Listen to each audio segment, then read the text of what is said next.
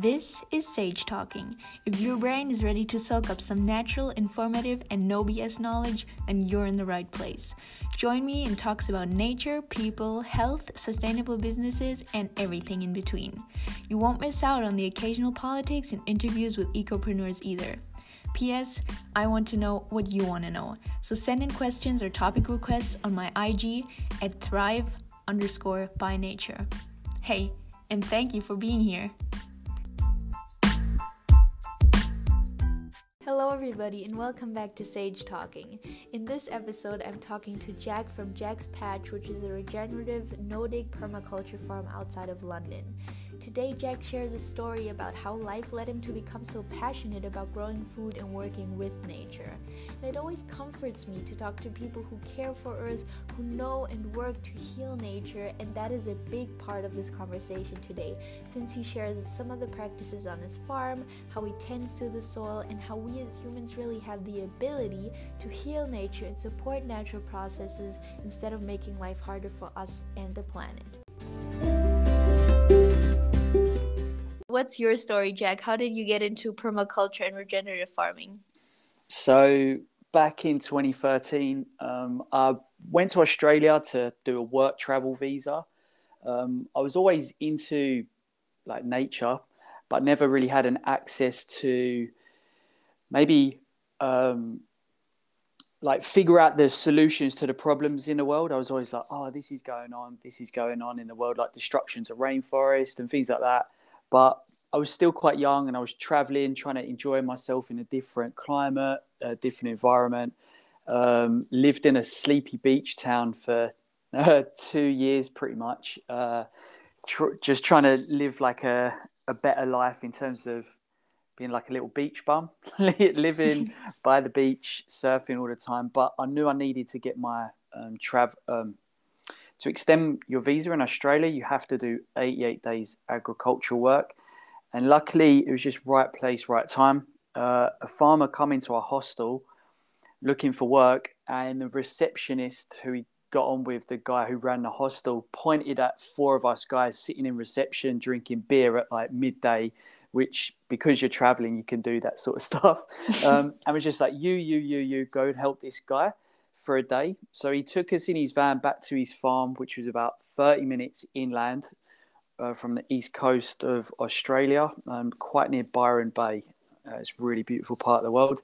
And it was a permaculture farm. So never heard the word permaculture ever, but he showed us around a little bit and we just had to kind of clear contours in the land. So go through the woodland area, cut some old weeds down, and there was like contours in the land, like little hills, like a ripple in the land, and that used to be where you could grow on top of. So we had to clear it to grow lemon and lime trees. But we'd done so much work in the day that he invited us back so we could get that 88 days signed off. So in the first day, he showed us around the farm a bit, and I just noticed that the animals were free. They were just like grazing everywhere. Everything looked really lush and it all flowed really well. And it didn't look like a farm. It looked like a bit of paradise. And he had like a gravity fed aquaponics system as well outside. So aquaponics is a really cool and efficient food production system that basically couples aquaculture, so raising aquatic animals such as fish, snails, prawns, anything in tanks basically, with hydroponics, which is the process of cultivating plants in water.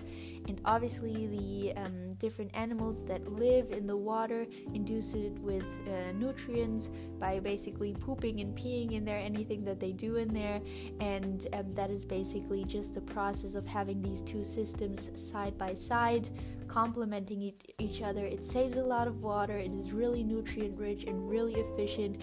It's an incredible process. I'm going to link one article and also a YouTube video down below that is by Rob Bob's Aquaponics and Backyard Farm, which shows basically the different steps, the setup, if you want to know more about it, or maybe if you want to build one in your own backyard.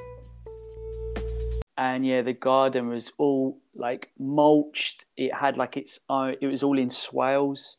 It just looked so different to what I'd ever seen before. But what really got my mind going was he said to us to go pick our own lunch, and then we come back and cooked. So we picked the food, we ate it within about 20 minutes, and it was the first time I really tried a tomato or any type of vegetables that actually tasted like a vegetable.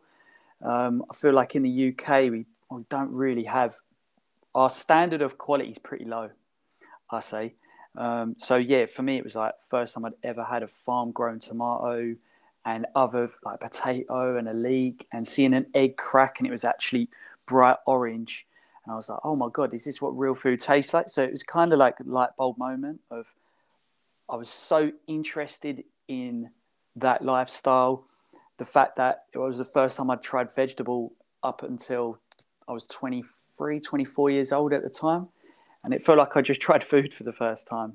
So it just sent me on a bit of a rabbit hole of like, I now want to do this forever. It just had like so much good attached to it. And I felt like it was my time. Like, I found the solution to the problems in the world through growing food and living a good lifestyle. That story right now, that was like the most beautiful image in my mind. I could have listened to this like for 10 hours. That sounds like that sounds like really the best way to kind of awaken to this different way of life, and as you said, solutions to some of our problems, because obviously agriculture is one of the most destructive industries in the world. But yeah, that sounds so amazing and so lovely. That's definitely like, wow, I want that. Yeah, I was very lucky. It was like right place, right time. But now I have a farm. That was meant to be, because that's where my life just completely changed. I was electrician in the city before that, in London. I was always traveling, and I always said to myself, like, I manifested it in a way that I will find what I want to do whilst on my journeys, like around the world. And I did. And I didn't know it would be farming at all, but it's kind of meant to be. Yeah, it sounds like it. And I think like one of the things, if I think about it, is always like there's, many people search for a sense in their lives, and it's like what makes more sense than working in and with nature and feeding people with like healthy, nutritious food, keeping soil healthy and things like that. Like there's little that makes more sense than that, because we all have to eat, and Mm. so I can definitely understand that. Um, and your because your farm is obviously, like many of these farms, is a no dig farm, so you don't till or dig the soil. What are the main reasons for that you don't do that? It's so simplified. When I found no dig, I kind of at first I've done a permaculture course in Costa Rica. Um, so I'll just go back a little bit. So Australia happened, went, come home, got an allotment, which is like small, very small community space, but like you kind of own it for super cheap, like £14 for the year is crazy. You just get given a slice of grass and turn it into a garden with loads of other people doing the same thing in a small space. And then I just wanted to learn more, so I went to Costa Rica. I like Googled permaculture. It's called Finca Tierra. So at the time they were the top hit. And I just said, wherever that is, I'm going to go there now. And, like this podcast was very spontaneous. That trip was very spontaneous. So I Googled that on Thursday, and by Saturday I was in Costa Rica on the course, because it said it was like 3 days away, the start of the course. I was like, oh God, can I still get there? Emailed them. They said it was cool, paid, flew out there. I just was like in the middle of the jungle, off grid for 6 weeks. And the course was only about, I think it was like a month or a couple of weeks. And just immersed myself into learning about permaculture. But permaculture no dig is just a little bit different to the no dig practice I do now. So the permaculture no dig levels that I saw was, it's all about feeding the soil and just leveraging nature. So nature is perfect as it is. We just need to work with it instead of against it. Realize we are as much importance as a bee and a worm. We are part of instead of like a pyramid, we're within this web system. But the beautiful thing about humans, we can destroy the world, but we can also build it up super quick. So we could plant a farm with 30 people with the right resources in a day. Like if you, that's what I find really cool. Like as much as we destroy it, we could replace it pretty quickly. Yeah. So the permaculture no dig was compost on top of the soil. Then it was cardboard, then wood chip. But the only problem with that is you can't direct sow into that. So that was more for like planting trees and having like a good mulch around it, which I'd done on the allotment for a year, but it was mainly like transplanting stuff into that. And then I found Charles Dowding, which is a popular no digger in the UK. He actually pioneered the term no dig. And what it is just feeding the soil. So it's just putting compost. So like, say you got a bit of grass, there's cardboard on top of that, which is a carbon layer, and that cardboard breaks down after a couple of months. So you can still grow carrots in that. It will just break that cardboard, or if you wet the cardboard first, the worms break it down quicker. And then you just put compost on top of that. And if you feed the soil, it feeds you. So when you break the soil, when you till it, you actually expose the soil to loads of conditions it's not used to. So all the microbes are exposed to oxygen and the sun. So it kills off a lot of life, and the soil's got to recover before it gives nutrients to that new plant. So if you feed the soil with compost, then the nutrition is there available, and that soil is undisturbed and then becomes richer because you fed it. So I hope that makes sense. But Yeah. you're just feeding it. And that's what we need to do. If we're going to take from the land, we need to give back. Take so little in reality, but obviously it's not something that most people really educate themselves on or learn about it. I mean, many people don't even have access to a garden or nature in general, which is crazy.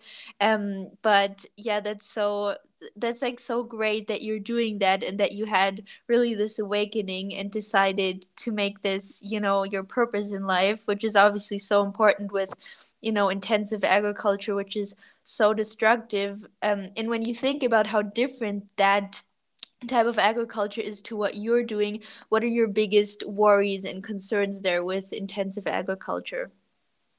Probably the fact that it's on such a big scale. Like if we're healing the land in pockets, a lot of us regenerative farmers, just mainly access to land is tight.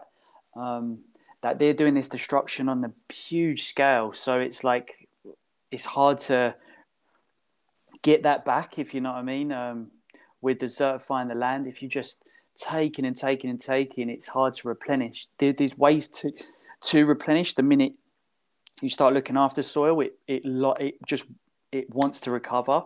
But yeah, it's just this every year till, and it's just, that's my biggest worry is if we don't wake up to it sooner, then there's just going to be so many issues, and it's going to be hard to reverse. But the thing is, it's not like we don't know how to reverse it. We do know how to reverse it, and it's just implementing those small changes on a big scale. And then once we know how to do that, and farmers start realizing there's more money to be made if they add diversity, more root systems, they keep crops in the ground, stop using chemicals, use like wildflower meadow breaks within the fields to attract the right insects.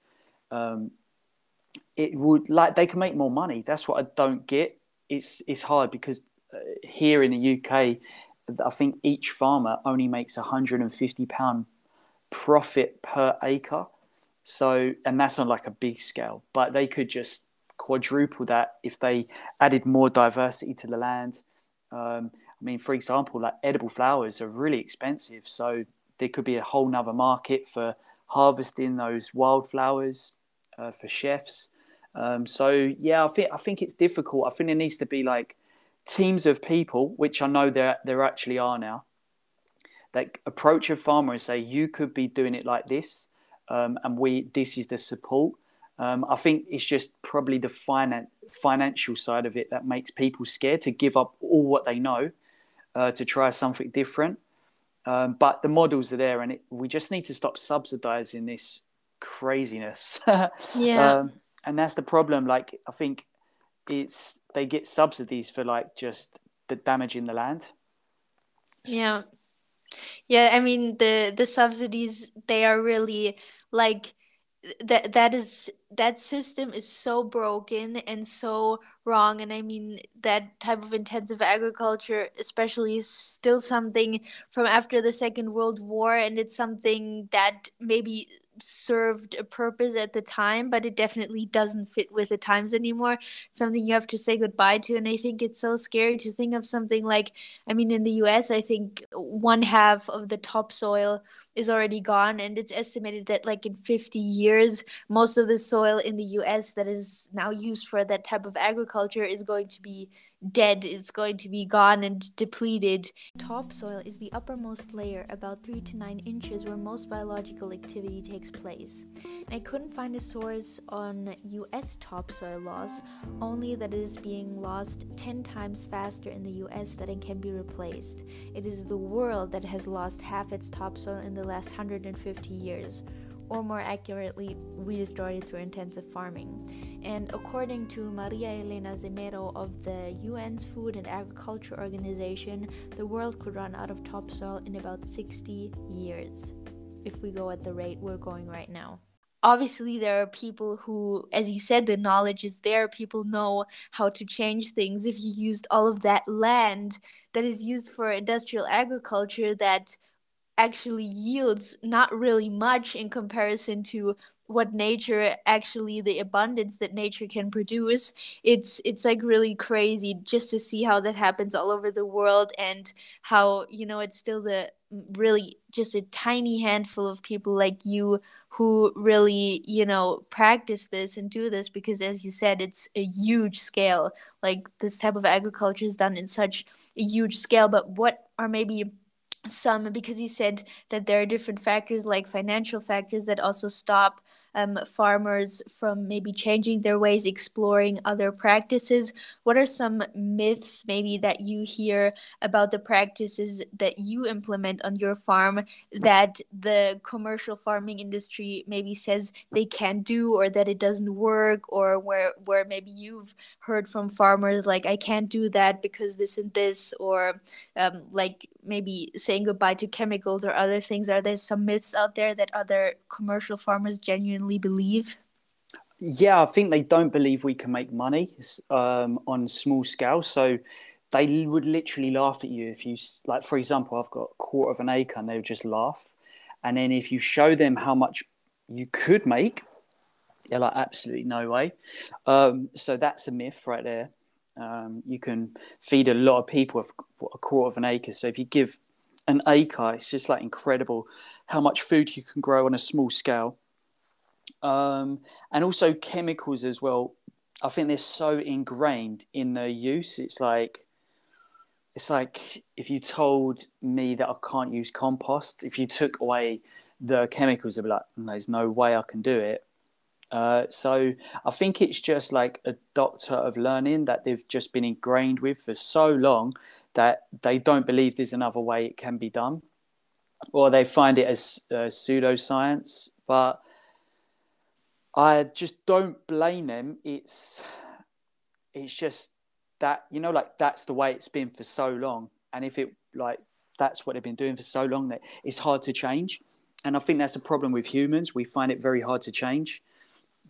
For example, there could be a better way of even the way I'm farming now that I'll get told in like 50 years time. And I'll be like, no, this is the way. But I think we need to be open to new ways, because we don't know. We're idiots in comparison to nature. Nature is always perfect, and we somehow manage to make it harder for ourselves all the time.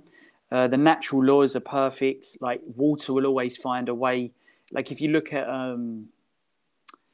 for example, the way people over farm in certain countries, and then when they just fix it, like the rice paddies in like the Philippines or Thailand or whatever, and then there's certain ways to harvest the rain so it stays on the land. And I just think there's just a lot of dogma.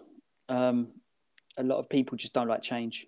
Yeah. I don't want to talk too much because I'll go off on tangents, but that's okay. We love tangents. I need to rein myself in all the time so I don't talk too much. But I just want to get to the point of, I think it's just we find it as humans hard to change, and the myths just need to be. The good thing is there's a lot of science out there backing this up now. Like if you look under a microscope, I've got a friend who has a compost company, and he says homemade compost, he has to dilute the stuff he looks under this microscope by 5 times just so he can record the amount of activity going on. He says when you make it at home, like homemade compost, he says that activity is so crazy, and apparently one handful of homemade good quality compost can affect, like, I think it's like 1 square meter, like, so a handful can enrich a square meter of soil. Yeah, that's crazy. So you don't need much. And if like a whole farm's percentage goes up by like a few percent, like as much as 5, maybe less, the whole farm is like the amount of water it can store on the land is insane. Like it goes up crazy amounts. So it takes a long time to improve land, but if we start doing it, the land's going to be like thankful for it and it will want to improve. Yeah, we just need to do our bit. Everyone needs to do our bit. And the good thing is we're having these conversations now. 5 years ago, like I'd find it hard to find a podcast talking about it, or I'd really have to look for the information, where I think now there's a lot more people talking about it, which is cool. And documentaries even on Netflix. Yeah, like the one that I think Woody Harrelson is doing the voiceover. Kiss the Ground. Kiss the Ground, yes. Like it's funny. I've watched that documentary like 3 times and I know the name every time, but then if you have to recall it. Yeah, but that's a fantastic one. That one was really eye-opening. That's definitely something everybody, I think, should go and watch, because I think people, there's just not enough education around it. But I mean, when I found out about it, like soil, I mean the power of soil, and I mean everything grows from it, and it's something you never think about. It's always like trees and the ocean, but there's so many aspects to these ecosystems, and I mean soil is just such like a wonder, and it has so much potential. Everything really that is already there in nature needs to be protected, and we need to work with it, and kind of also, as you said before, we're a part of this, so we also have the power to heal it. And there are things, that if you harvest them and if there's human activity, it actually flourishes more. And people always think, we're kind of like, we're humans, we're doomed to kind of break or deplete most things that we touch, which I think is also something that we have to get away from. But as you said, it's also great that all these conversations and documentaries are out there. And I mean, the Food Grower podcast is one of them. I'm going to link it down below, so if anybody wants to know more about this, they can obviously check out your podcast as well.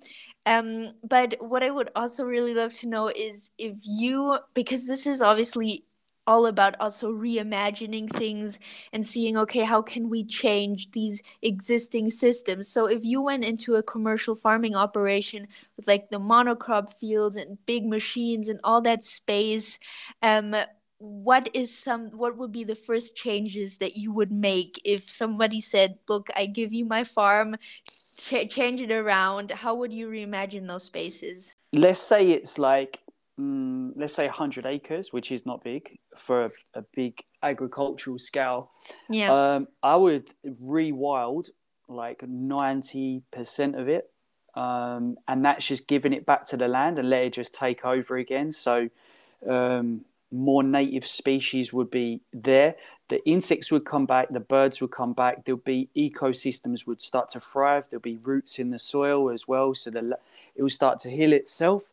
And then just on a very small scale, I would just set up like orchards and wildflower meadows, a market garden, and you could make as much, well, way more actually, just by doing that.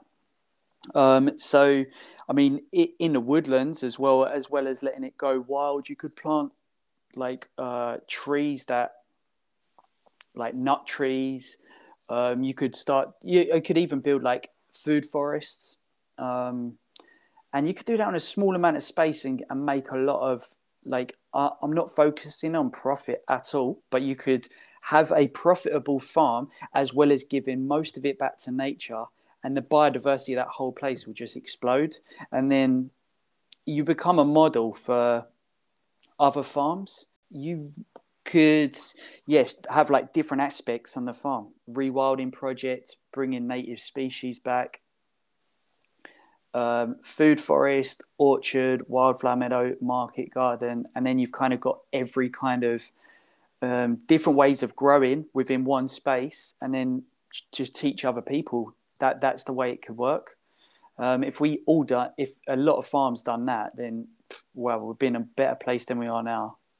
Are most of these really huge farming machines that, especially because I live in Bavaria, there are many huge tractors, there are many like monocrop fields here that are mostly like yellowish, brownish that go like on for like so much of that is just like wheat and corn and things like that. Um are most of these huge farming machineries in like a permaculture farm, are those redundant?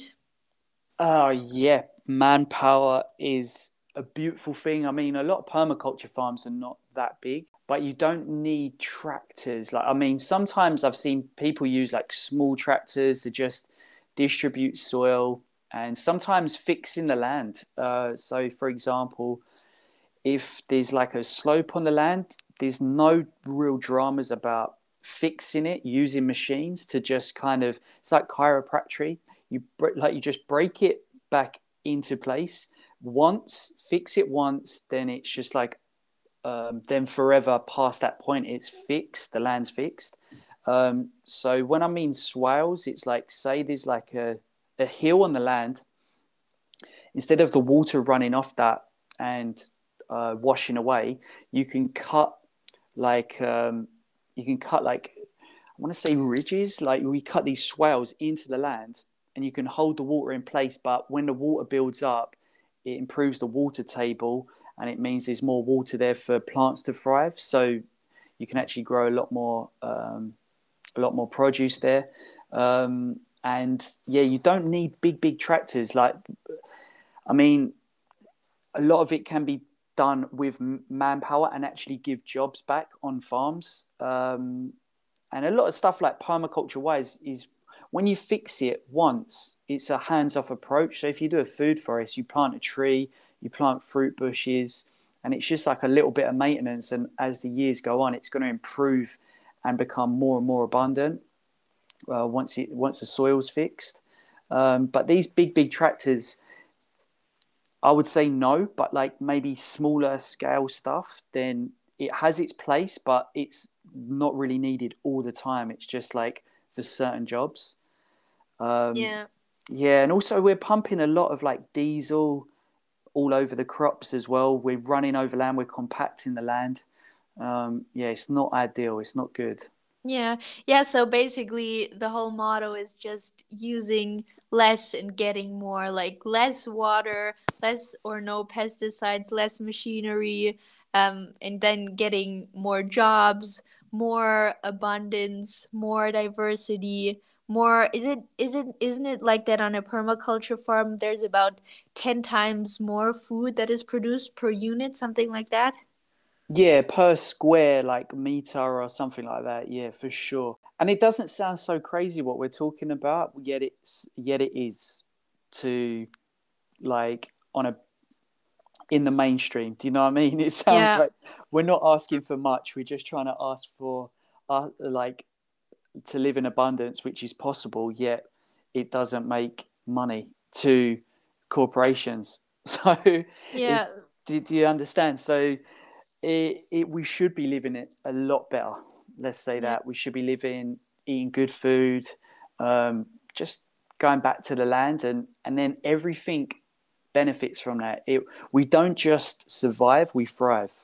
Yeah, and that's definitely it would improve like on a big scale, like if local communities really implemented that. And sometimes like these are things that give me so much hope because it's out there and there are people who have the knowledge and actually live this. But on the other hand, it makes me so mad because it's right there in front of your nose. But there are just so many entities in this world, like you say, big corporations, governments, that are just really also actively stopping this from happening because it doesn't make money in this, or it doesn't it makes money, more money for farmers, it improves mental health, things like that, it improves food quality and health of a community, but it doesn't make money to those industries that are currently running the global economy. So that's just something that also, it's that side of that makes me so mad sometimes because it's so frustrating.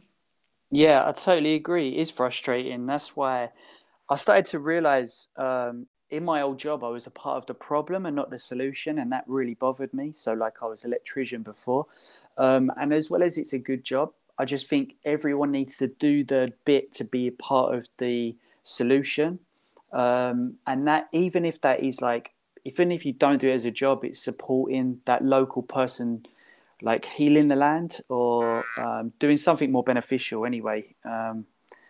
That's, I think we can all go back to local economy. Um, Yeah. yeah, it's hard. I mean, we know the answers, and I just feel like it's just very displaced where the money is in the world at the minute. And the good thing is though, but I have a lot of faith, and I believe that we are going in the right direction in terms of how things are starting to come into the consciousness a lot more. People know what permaculture is. People strive to eat better food because, again, I say Netflix, second time I've mentioned it, but there's even documentaries about food, and it's pretty scary on how food is processed, where it comes from. So yeah, I think everything's like pointing in the direction of good food, farming better, living, probably eating more plants, things like that. Yeah. It's Do you feel like in your own community or people you talk to or in general that like there's really that like a ball has kind of started rolling, like that regenerative farming and that like people wanting to be independent and appreciating nutritious food and like natural mindful practices in regards to growing food, that's like really that you can feel that it's picking up and gaining like the deserved attention? Do you think like what's happening right now, is it significant, or are you saying more like okay, it maybe needs like a bit more of a push, or are you feeling like changes happening? Are you like a shift in the dynamic there? um, I think change always needs to happen. Where I live, exactly, um, not as much like me doing what I'm doing. I'm like the only guy around where I live doing what I'm doing. But in saying that, since I came home from Australia, I used to have to go all the way into London, even to get a good coffee. That's just quite basic as well. But even going to Whole Foods to buy whole like organic food, and even that wasn't local. But now there is a big push for organic food.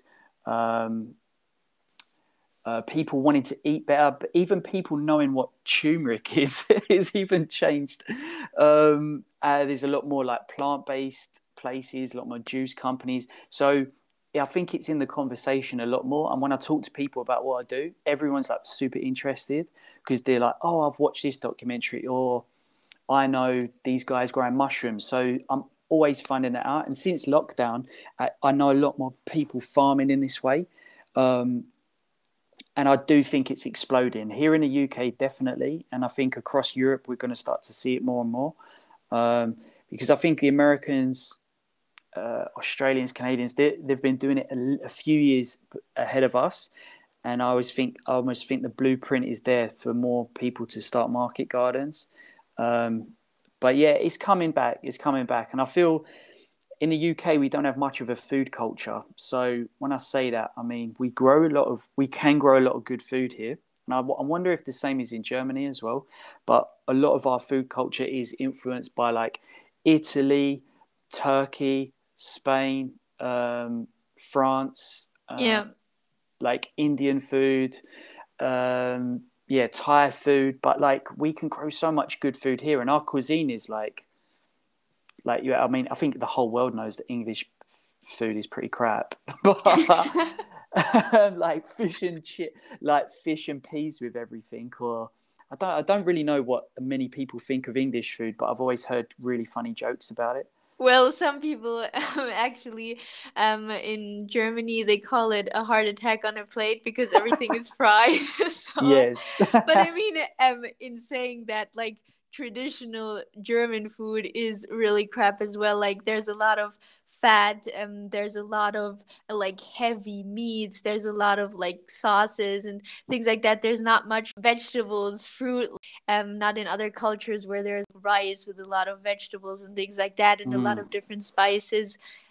So yeah, and I think that's really something like obviously depending on where you live, you probably have also different view on that, but it's also funny how you said in the beginning that that was the first time where you said really wow, this is what food tastes like, because I think like even like my uncle he lives in New York. He has like a little house near the beach, and there he grew like tomatoes in like a little pot in his backyard, and it was only that one thing, and he didn't like do much with it. It was just in like a little pot, and probably the soil was something like from like a plant nursery or something, like not his own compost.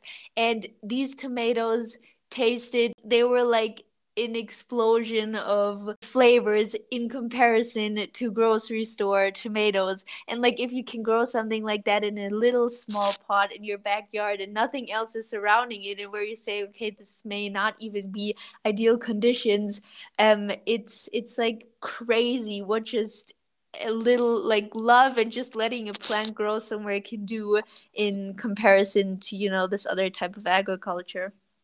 Yeah, exactly. I mean, once people grow food, it's hard to go back because you know you've hit a level of expectancy of oh my God, if it tastes that good, and then you go to the supermarket and you taste that, you're like, oh my God, I want my own tomatoes back. So Yeah. you're going to constantly, I feel like if you're going to be disappointed if you can't grow again for whatever reason, but it's going to make you want to grow year after year. So I feel like it's one of those things that is very addictive because I mean, I went to Australia never thinking I'd be a farmer, and now it's got out of control. Now I am. Um, but like that one tomato has like caused a lot of a lot of big ripple effect in my life. So I just think people once they understand quality of food, then there'll be a demand for it as well. So there probably will be more of a demand for more growers, more farmers markets, and I mean it's happening. It's slowly happening. We're getting there, but yeah, we just need to talk about it more, demand it more, and then it I even think the supermarkets have to change the way of doing things, like having to maybe go to mainly organic instead of um, whatever they're doing now. Yeah, and I think the thing about that is also like when my grandmother was a child, for example, when they went to a store, it obviously looked nothing like a grocery store we have today, but obviously there were only local foods sold, only seasonal foods, because there was nothing else. And I think when people say now, you know, oh, but like how are we going to change this? We can't grow only local food. Like some people genuinely believe that it wouldn't be enough food, that you know, that wouldn't work, that the economy would crash or something like that. There are people who genuinely believe this, and I mean that just it's been done differently. It was so different at one point that everybody was fed, and there was only seasonal and local food. And that's like the fact that it was like that, and that was a normal thing. Like, people didn't have strawberries in winter in Germany because you don't have strawberries in winter in Germany. Like, now, obviously, you can have a greenhouse, but like, I think this thought of, oh, we can't do it like this, obviously, because it has been done, it is something that can be done again. Yeah, and I think there's still countries around the world where most of their food is come from, like uh, home gardens. I think I see a meme go around all the time saying even Russia, like 40% of their food is still coming from people's back gardens. So we used to live in a farming-based society before the like industrial revolution or whatever. Yeah. So we've done it before, and the thing is, like, if even if like one person per street grew the whole garden, like they could feed most of the street in the summer, like really, really good food, loads of vegetables. And the thing is, like, you can grow in really small spaces, and I'm sure if anyone listening has grown, even in a small space, you end up giving it away. There's almost too much food. Like one courgette plant could feed a family Yeah. over the summer. Same with tomatoes. Like, you start to realize, oh my god, I've got too many tomatoes I can eat here. So yeah, I think just more, even just I think even just like 20% more than what we've already got would see a boom in like more people trading good food and eating good food. I just now I strive for it. Like, I really can taste the difference, and I've ruined myself because I find it hard to buy anything from the supermarket that I can grow, because I'm just like, no, it's not going to taste as good. Yeah, Yeah. Well, that's a good thing because it's obviously a rarity in that people feel like that, and I mean, that's good because it needs that change, and it needs those people who think differently so that, we can move towards different. But like, maybe as a closing thought, how are you seeing kind of personally the future of this planet and food distribution, agriculture, and maybe like the politics around it? How is kind of your view on the maybe near future? Are things going to change for the positive? Like, what's your feeling there? oh, well, I don't think it's worth even thinking about the negative, because if we think like that, then we won't get anywhere. We won't change. So we need a lot of faith. But the good thing is when, like, being in this circles I'm in of like growing food and finding more people that contact me that want to grow food or are growing food, I'm seeing such a big positive change. Even I just watched the video today actually, and it was like the five projects around the world that are like healing the land. It's a really cool video, and like in China in the 90s, they healed.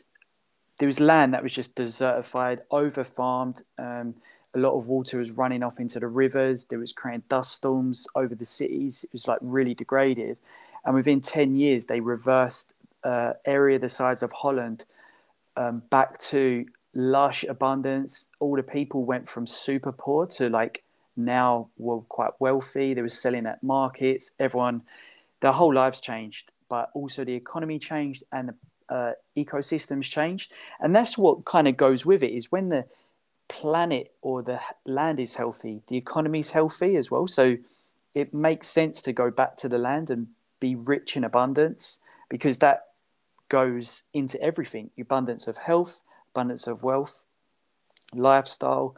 So I feel like if we don't strive for it, we're pretty screwed. So Yeah. we all need to just work towards a better lifestyle.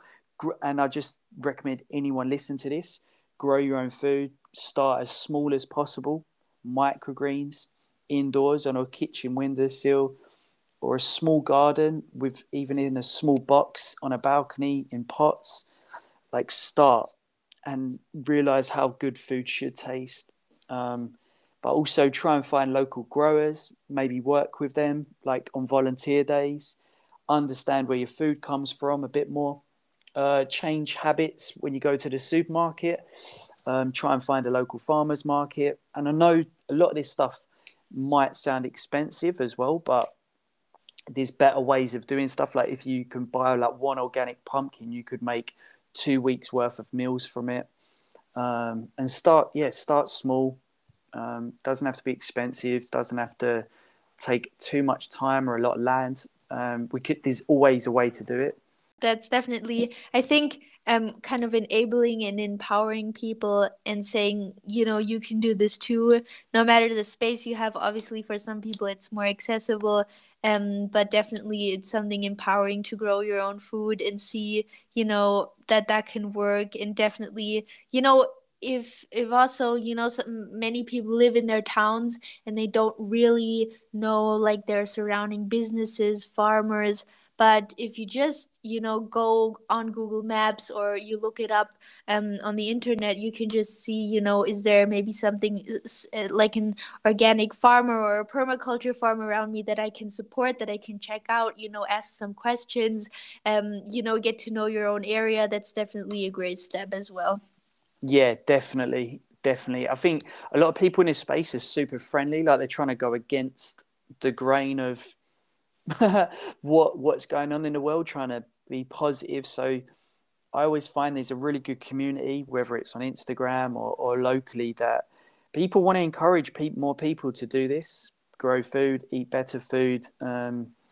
So yeah, I've got a lot of faith in where farming can go. We need to just really go back and heal our home, because we are nature. We shouldn't separate ourselves, like us and nature. We are nature. So by damaging it, we damage ourselves. So we just need to just wake up, get growing, eat better food, live in the abundance, and let's turn this planet back into a haven. Yeah, definitely.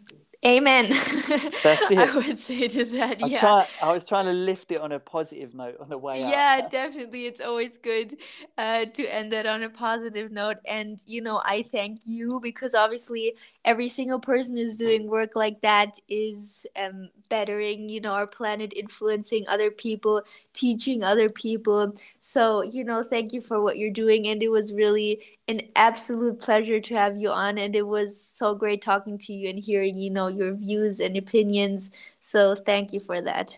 No worries at all. Like I hope more people listen to what you're doing as well. It's good to get the message out there, and yeah, I appreciate you having the time to put me on as well, because I love talking about it. We definitely loved listening to you, Jack. Thank you so much for coming on the podcast. Thank you to everybody who was listening in today. If you enjoyed it, please feel free to leave it a review and share this with friends and family or anybody you know who might be interested in these topics specifically.